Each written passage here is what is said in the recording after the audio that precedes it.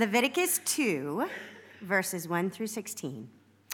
When someone brings a grain offering to the Lord, his offering is to be of fine flour. He is to pour oil on it, put incense on it, and take it to Aaron's sons, the priests. The priest shall take a handful of the fine flour and oil together with all of the incense and burn this as a memorial portion on the altar, an offering made by fire, an aroma pleasing to the Lord. The rest of the grain offering belongs to Aaron and his sons. It is a most holy part of the offerings made to the Lord by fire. If you bring a grain offering baked in an oven, it is to consist of fine flour, cakes made without yeast and mixed with oil, or wafers made without yeast and spread with oil. If your grain offering is prepared on a griddle, it is to be made of fine flour mixed with oil and without yeast. Crumble it and pour oil on it. It is a grain offering. If your grain offering is cooked in a pan, it is to be made of fine flour and oil. Bring the grain offering made of these things to the Lord. Present it to the priest, who shall take it to the altar. He shall take out the memorial portion from the grain offering and burn it on the altar as an offering made by fire, an aroma pleasing to the Lord. The rest of the grain offering belongs to Aaron and his sons. It is a most holy part of the offerings made to the Lord by fire. Every grain offering you bring to the Lord must be made without yeast, for you are not to burn any yeast or honey in an offering made to the Lord by fire. You may bring them to the Lord as an offering of the first fruits, but they are not to be offered on the altar as a pleasing aroma. Season all your grain offerings with salt. Do not leave the salt of the covenant of your God out of your grain offerings. Add salt to all your offerings. If you bring a grain offering of first fruits to the Lord, offer crushed heads of new grain roasted in the fire. Put oil and incense on it. It is a grain offering. The priest shall burn the memorial portion of the crushed grain and the oil, together with all the incense, as an offering made to the Lord by fire. This is the word of the Lord.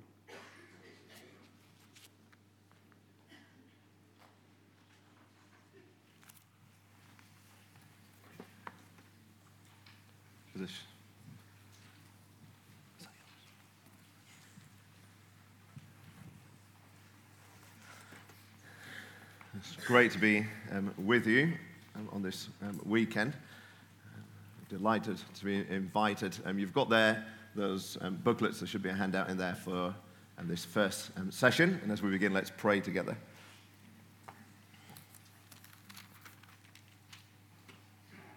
Lord, we praise and thank you for your word.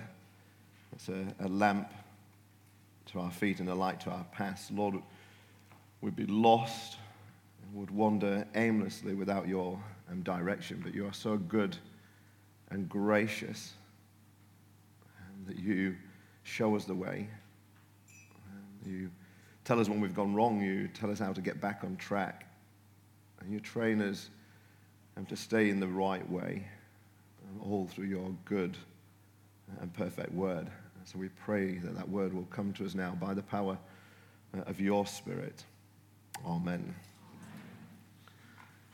A friend of mine, actually, known by Matt as well, he was a lecturer at Oak Hill Theological College, and he once told this story about how he got a guy, a non-Christian guy, who was coming along to church with him semi-regularly, and he noticed that whenever the offering bag came round, the guy would fumble around to try and find some loose change and then put it in the bag.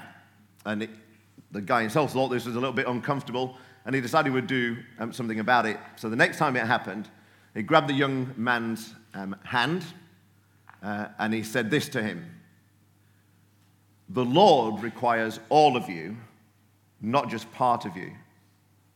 When you have given all of you, then, and only then, can you give part of you." Now, I don't know if they're still friends. It is quite a waggy thing to do to somebody in the middle of the offering, isn't it? But I think that guy and that lecturer got to the heart, really, of Leviticus chapter 2. Really, what it's saying is, of God's people, and we know this, don't we, that the Lord requires all of you, not just part of you. And when he has all of you, then you can give part of you. And so this gift or grain or meal offering should be a token of those who have already given over the whole of their lives to God. The whole burnt offering of chapter 1, and that we haven't had time to look at, but do read that, was given for the atonement of sin, so that the people could be God's people. Forgiven, atoned for, reconciled, redeemed. God has all of them. He's purchased them. He's bought them. And now they can offer back to God the grain offering. I thank you, a part of them, for what the Lord has done. And that order is really, really important. Hugely important. It's an order that the Apostle Paul picks up himself in Romans chapter 12 after he's spoken about the first 11 chapters about their redemption, their reconciliation, the salvation, the mercy they've received from God. And then only then can you offer your bodies as a living sacrifice, holy and pleasing in God's sight. When God has all of you, then you can start offering part of you gifts as a pleasing aroma before the Lord. The Lord has ransomed and redeemed us, the whole burnt offering of chapter 1, with the results that you can offer up your life in worship of him, the grain offering of chapter 2. And so what are we to make of this grain offering? Well, it demonstrates dedication of our lives to God. Let me say a little bit about this word, this offering, that will hopefully give us greater understanding. The name is like a gift offering. It's a tribute, a pledge offering. It's been called different names throughout the history of the church. But the word was used to describe a tribute from, say, a nation that had got another ruler over them, and they would offer up a tribute to them. It's the same word, a tribute offering, a gift to someone. And you see, those who have been reconciled by God want to show their devotion to God. They want to show that they are his and that they owe God everything. And how do you do that? Well, of course, with the whole of your life. But also, for the Israelites, they could do it by this sacrifice of the giving of a gift. A portion of their daily substance. Bread was so vital to life for them. But they could offer up a portion of that to the Lord. A ransomed and redeemed heart loves to give back. And I guess that ties into the thing that when Matt asked me about why did I want to do this, what's the best thing about ministry. I just felt that from a non-Christian family that I got saved and the Lord had rescued me. And I just wanted to give back. I thought, how do I give back? Well, it started by serving in as many ways as I could with the time that I had. And then eventually with somebody saying, actually, maybe you should do this full time. That's what a ransomed and redeemed heart does. The overflow of that is to offer up gifts as an offering to the Lord. Both Cain and Abel in Genesis, the early chapters of Genesis, when they offered their gifts, the same word is used. This tribute, it was an offering to the Lord. One was from the animal stall, and one was the produce of the field, but both were a gift offering, a tribute from subjects to the Lord, from those who were loved to the one who loved them. And so the grain offering calls to saying that those who are loyally dedicated to the covenant express that to their Lord by giving the best of what they have. See, brothers and sisters, the grain offering is not made unnecessary by the whole burnt offering, but it's actually inevitable. Let me say that again. In chapter 1, you have the whole burnt offering. The Lord atones for the people. He rescues them. He saves them. And some might say, well, what's the point of the grain offering? What does it achieve? Isn't it unnecessary? No, it's not unnecessary. It's inevitable. We have to understand this, don't we? Because people will get into some arguments and saying, well, if Christ has redeemed us, if he's done everything necessary to atone for sin, to make us secure, to make us safe, then what is the part of our lives offered up in worship? But it's not about saying it's unnecessary, but inevitable. It's inevitable that you'll give over your life fully to the Lord when he has atoned for you. You see, the only proper response to the Lord making atonement, providing forgiveness for sins, a fellowship with him, is to offer up our life as a pleasing aroma to the Lord. To say, thank you, Lord. And now, here are some small tokens, some little things that I do to say that I love you. That's the message of the grain offering. So we might say that there's gratitude is seen in the grain. A big message is gratitude. I think partly the symbolic meaning behind the oil, the reason the oils feature so heavily is about this gratitude. Oil was used for things being set apart, consecrated.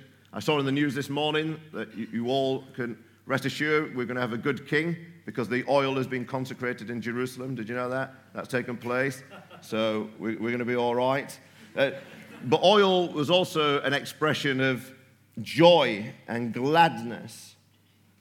You see, it's not a begrudging gift. The people weren't to come along and just think, oh, right, now the Lord saved us and we've got to give some of our finest flour and best oil with a sprinkling of frankincense on top to the Lord. It's not about a begrudging gift. The oil was about giving something with gladness, with a happy heart. So if fine flour represents the worshipper and their possessions, then the oil signifies that they've now consecrated them, given them over to the Lord, and done so with a happy, glad, and joyful heart. Isn't that interesting? A happy, glad, and joyful heart. It's a gift given out of joy. When I caused a bit of a stir when we started Christ Church Newland. We were a C of E church. We became Christ Church Newland, and we had a membership covenant that people had to sign. And one of the lines in the covenant says this. Well, it says, we covenant to contribute to and serve the body of Christ with the character and gifts that God has bestowed upon us. This stewardship includes regular financial giving, brackets, that is sacrificial, cheerful, and voluntary. Service, in brackets, that is sacrificial, cheerful, and voluntary. Participation in community life, brackets, that is sacrificial, cheerful, and voluntary. What do you think caused a stir? It was the word cheerful. People came up to me and said, we'll happily give voluntarily, we'll do it sacrificially, but how can you demand, well, I wasn't demanding, but how can you demand that we do it cheerfully? Sometimes I don't want to serve. I turn up to the Sunday club, the Sunday school, or one of the midweek groups, and I'm not cheerful about it. And we had a meeting, and it was raised at the members' meeting. We had a members' meeting, and then it was raised, and they said, we want to pick you up on this word cheerful. And I said, what do you want me to put? Begrudgingly? We will do these things begrudgingly, Lord, for you. Now, of course, it's an aim of people who are giving back to the Lord, isn't it? That we do so cheerfully, with a heart overflowing with gladness, the abundance of joy because of all that he's done. And we want to be able to, we know sin wrestles against it, but we want to be able to say, Lord, of course it's too little a thing for me to do this for you. To do so with a cheerful heart. Imagine a husband. Imagine a husband, he goes out to work. He forgets to empty the dishwasher, which is his job. He also forgets to put on the slow cooker before he leaves, so the evening meal's not going to be ready in time, and it's a busy family. But the good thing is, he also forgot to pick up the kids from the after-school club, so there are not many people to feed. And then he walks in with a bunch of, let's call them dutiful daffodils. And he says, "They're for you, love." Well, he's going to get those dutiful daffodils wrapped around his forgetful little head, isn't he? Because that's not the kind of gift that you want. But imagine this husband who, he gets up in the morning and he empties the dishwasher, which is his job, and he also has got a bit of extra time, so he makes the sandwiches for the children's packed lunches so that his wife's got a bit of extra time, and he switches on the slow cooker and the meal's going to be ready, and he picks up the children. He's sickening. I don't like him already. But he picks up the children and he gets them home, and he's also got a big bunch of rejoicing roses just to say to his wife, "I love you for who you are, and I appreciate you." Okay, they're great, those roses, aren't they? They're going to be put in the pride of place. And the grain offering, it's like those rejoicing roses. It's given with a glad heart. It overflows from this person who knows the burnt offering, the atonement's been made. Christ has done everything necessary to reconcile us to the Father. And a glad heart just wants to give back because they love the Lord for who he is and all that he's done. And so it's interesting that the grain offering, it didn't have set times of when it should be given. It wasn't prescribed, you have to do it on this day at this time or in these months. No, they were just voluntary, spontaneous, personal. They were expressions of gratitude. They're not taxes on worshippers, but tokens of love from worshippers. Not taxes on worshippers, but tokens of love from worshippers. Imagine you buy your wife a Christmas present, or your husband a Christmas present, or your children. Do you ever think to yourself, that's a dad tax? I do a dad tax. It's when the children say, "Will you open this bottle for me?" You open it, you take the first drink, dad tax. Yeah? But you don't view buying gifts for your children as a tax on you being a dad, or buying gifts for your husband or wife as a tax as a spouse. They're not taxes, they're tokens of love. They're expressions of love. But how often as Christians do we see our financial giving or our services and say, "Oh, this is a tax on me, this is a worshipper tax"? They're not worship taxes, are they? They're tokens of love. They're just grain offering given out of a glad heart. And the symbolism and the ceremony were expressions of a heart on fire with devotion to the Lord. See, friends, we're not only to talk about our dedication, we're to demonstrate it.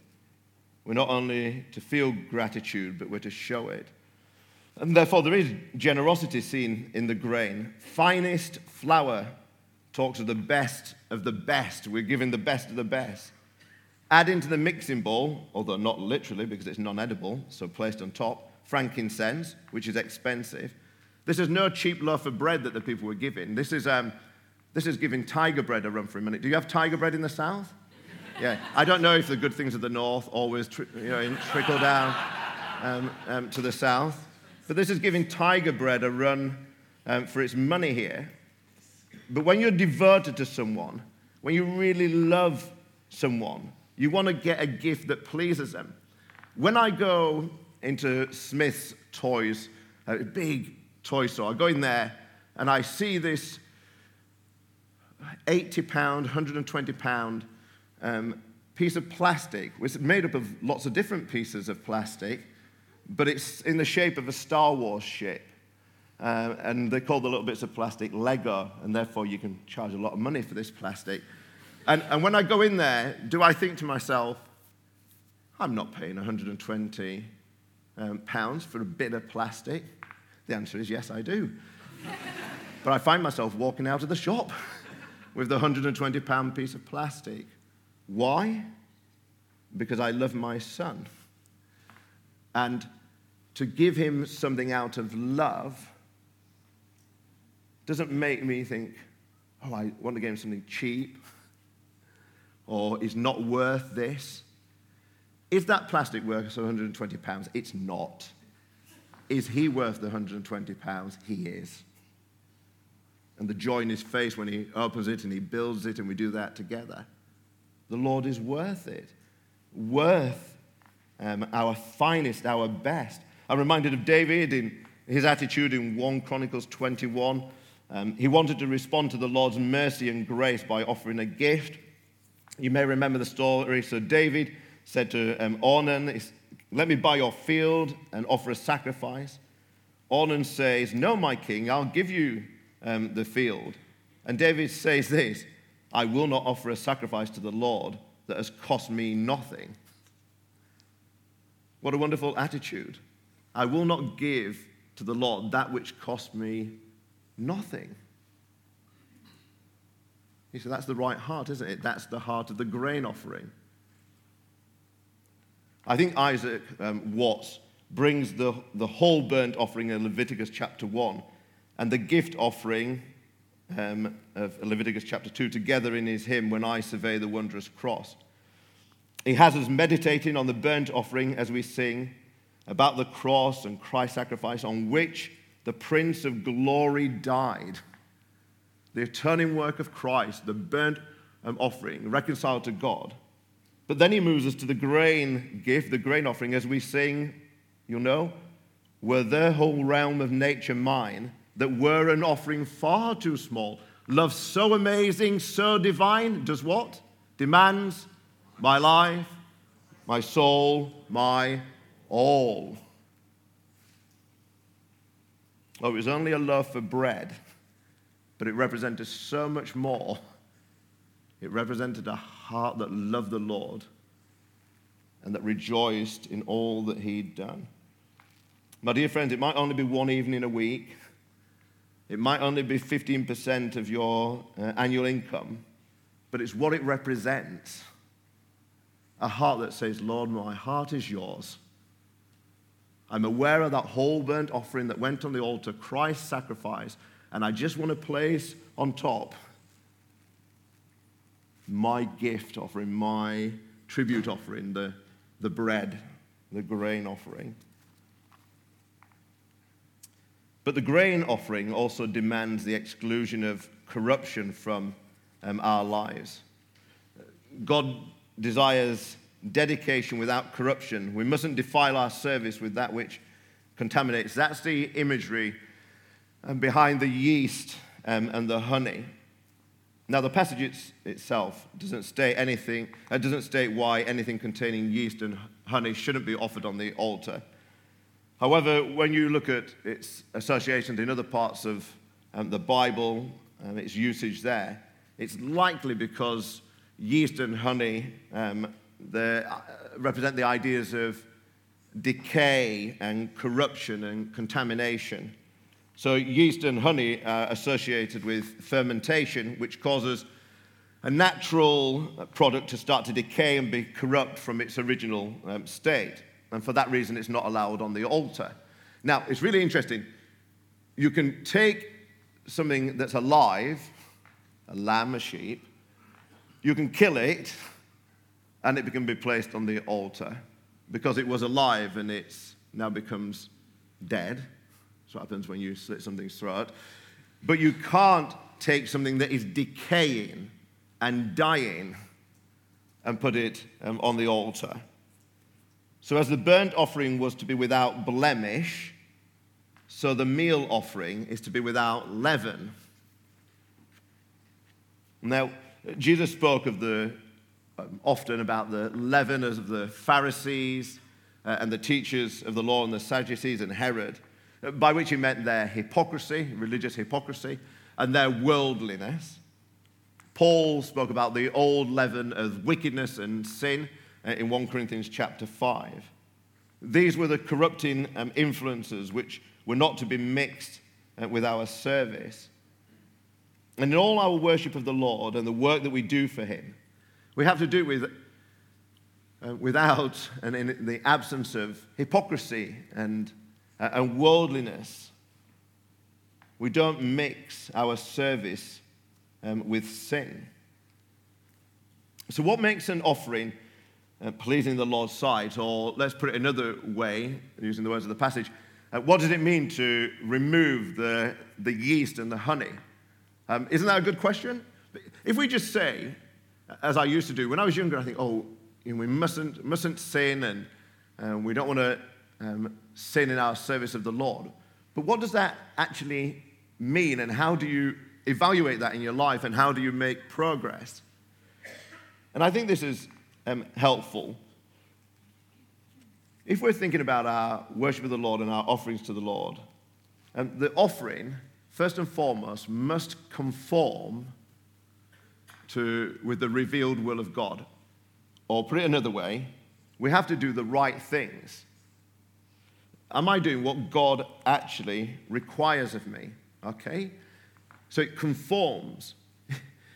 If it's not what the Lord requires of you, then it's never going to be pleasing before the Lord. So it's got to conform to what he says is right. But secondly, we ask the question, is the offering motivated by love? Am I doing it with the right heart? Am I doing this out of love for God? And then, thirdly, the offering must be focused on God's glory. That is, I want to have the right goal. So think about me now. Is it a right thing that I come and teach the word of God to people? Yeah, that conforms to the revealed will of God. That's what God wants his ministers to do. Am I motivated in the right way? I think I was. Even though I don't know you guys, I wanted your brother and sister in Christ. I wanted to do it out of love. And am I doing it with God's glory in mind? Well, slightly thinking, I know a number of these people and a number of the ministers, what will they think of me as a speaker, and how will I come across? And I think, Scott, repent of that. That's not what it's about. Yeah? But it gives me some focus. What is the offering? What is my offering this weekend to the Lord? Does it conform? Does it have the right motivation? Does it have the right goal?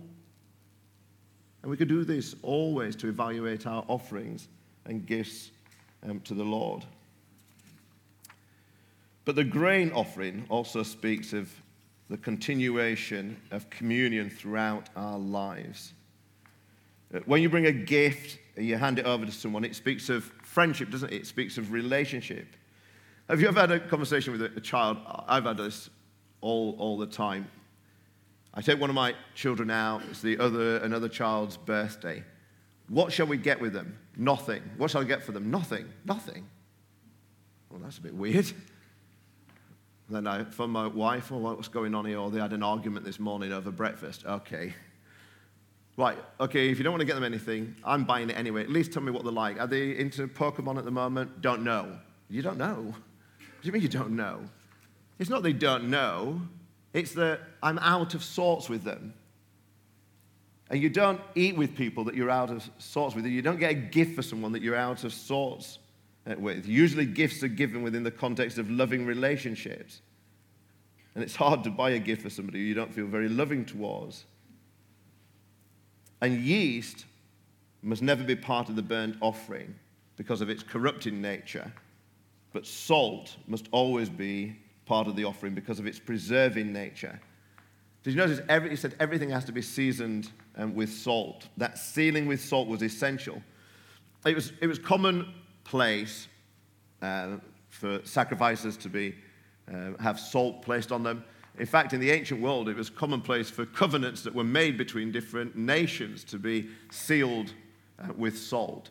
And this whole idea of fellowship and loving relationship and having a connection, and salt being part of that, we see it in the Bible, in Ezra, when it's spoken of that they've eaten the salt of the palace. So it's that whole idea that you're in friendship with somebody, you're in communion with someone. And this is what he's saying between the Lord and his people. During lockdown, we had 2 Iranians living with us, 2 asylum seekers. And they actually told me, and it was really, this was before I preached on Leviticus, but they told me that in their culture, if you fall out with a friend or a friend's been disloyal to you, they have a phrase and it says, he broke the salt shaker. He broke the salt shaker. It's this idea that he was disloyal And here, with the Lord, this is the idea. The salt was a symbol of the binding and abiding nature of their relationship with the Lord, and their commitment to preserve that relationship at all costs, as the Lord himself would also preserve it. And the salt in the offerings was a constant reminder of God's loyalty to them and their call to loyalty to the Lord. We know, don't we, that talk of faith without faithfulness is an absolute sham. Talk of faith without faithfulness is a sham. See, God doesn't require just loyalty for a time, but for all time. And isn't that in some respects, isn't that the call that we receive every Sunday when we gather together? And that's the call that we receive at the Lord's Supper as well, isn't it? That renewed commitment. I guess we could say that there should be a saltiness to our services, that we gather together as people who've been out in the world where everything has been seeking to pull our loyalties away, the pull of the world, the desires of the sinful nature, the schemes of the devil, and we come back together, and together we say, no, we want to remain loyal to the Lord. We confess that disloyalty in a confession. We sing songs that gather us and want to worship the King and say, this is who we want to live for. We take of the bread and the wine, remembering the Lord's love and loyalty towards us, and saying that we want to keep loyal and remain steadfast to him until he comes again. A saltiness, a loyalty to the Lord. We are his and he is ours. And this is explored, I think, a little bit more in that further with the part of the portion referred to as the memorial. Only part of the offering, probably a relatively small part, was actually burnt on the altar. And that part served as a token or representation of the whole, and then the rest was the holy part for Aaron and his sons. So the offering itself was a form of remembrance of God's goodness and grace. When we give ourselves our offering in worship, we're saying to the Lord, this is for you, and all of it's for you. I know I've only given a part of me, but it's a token that I want to give all of me. But if we think that what we're saying is this, okay, Lord, you've had your 10th. We're good. I've paid my spiritual tax, and now the rest is for me. We misunderstand the whole grain, the grain offering, which was a token and a portion of a life dedicated wholly. It's our entire life that the Lord deserves from us. All our time, all our money, all our abilities, all our passions. This is conveyed beautifully, isn't it, in the hymn, "Take my life and let it be consecrated, Lord, to thee." Just think of some of the words. Take my moments, take my days, take my hands, take my feet, take my voice, and let me sing always only for my King. Take my silver and my gold, take my intellect, take my will, take my heart, take my love, take myself, and I will ever only all for thee. That's the call of the gift offering. Take my life, Lord. I know it's just a bit of bread with some oil, with some frankincense placed on top. But what I'm saying is, take my life and let it be consecrated, Lord, to thee. That's what Paul means when he exhorts us to do everything we do to the glory of God. The person who gave the grain offering at the tabernacle, at least the person who did it with a true spirit and a loving, grateful heart, did not return home and think, right, I'll just live for myself now. And although it's got nothing to do with worship, who put your hand up here if you know the real thing? Sorry, I didn't realize you all were going to be so young, and I'd be old enough to be most of your dads. But, but the real thing, come on, Perks, the real thing, the group, yeah? I think he did that out of sympathy. They have a song, they sing, "You to me are everything." You to me are everything, the sweetest song that I can sing, oh baby. Now you're coming out of the woodwork. Pardon? Keep going. Well, I've got to keep going because I've not got to the part. But what does they say in the chorus? Now you've got the best of me. Come on and take the rest of me. Okay? Oh, baby. We'll put the "oh, baby" to one side. Now, that's the grain offering. Finest flour representing the worshiper. Oil of gladness. Okay? No yeast, no honey, no corruption, no contamination. And we're really saying to God, now that you've got the best of me, come and take the rest of me. Not you've had your tax, and so I'm off. Now you've got the best of me. Come on and take the rest of me. And that's how we leave. But remember the order. You can't give of yourself as a sacrifice to God unless and until he has provided a sacrifice for you. A sacrifice sufficient to atone for you, to forgive you, and to fit you for fellowship with him. That's Leviticus chapter 1, the whole burnt offering. The Christian life flows from the atonement that Christ made at the cross. But since Christ has been our whole burnt offering, who made atonement for us, Paul speaks in effect in Romans 12. He says, well, now give your life as the grain offering, holy and pleasing in God's sight. Let's do it without the yeast of corruption, seasoned with the salt of faithfulness, and combined with the oil of joy and gladness. Let's pray.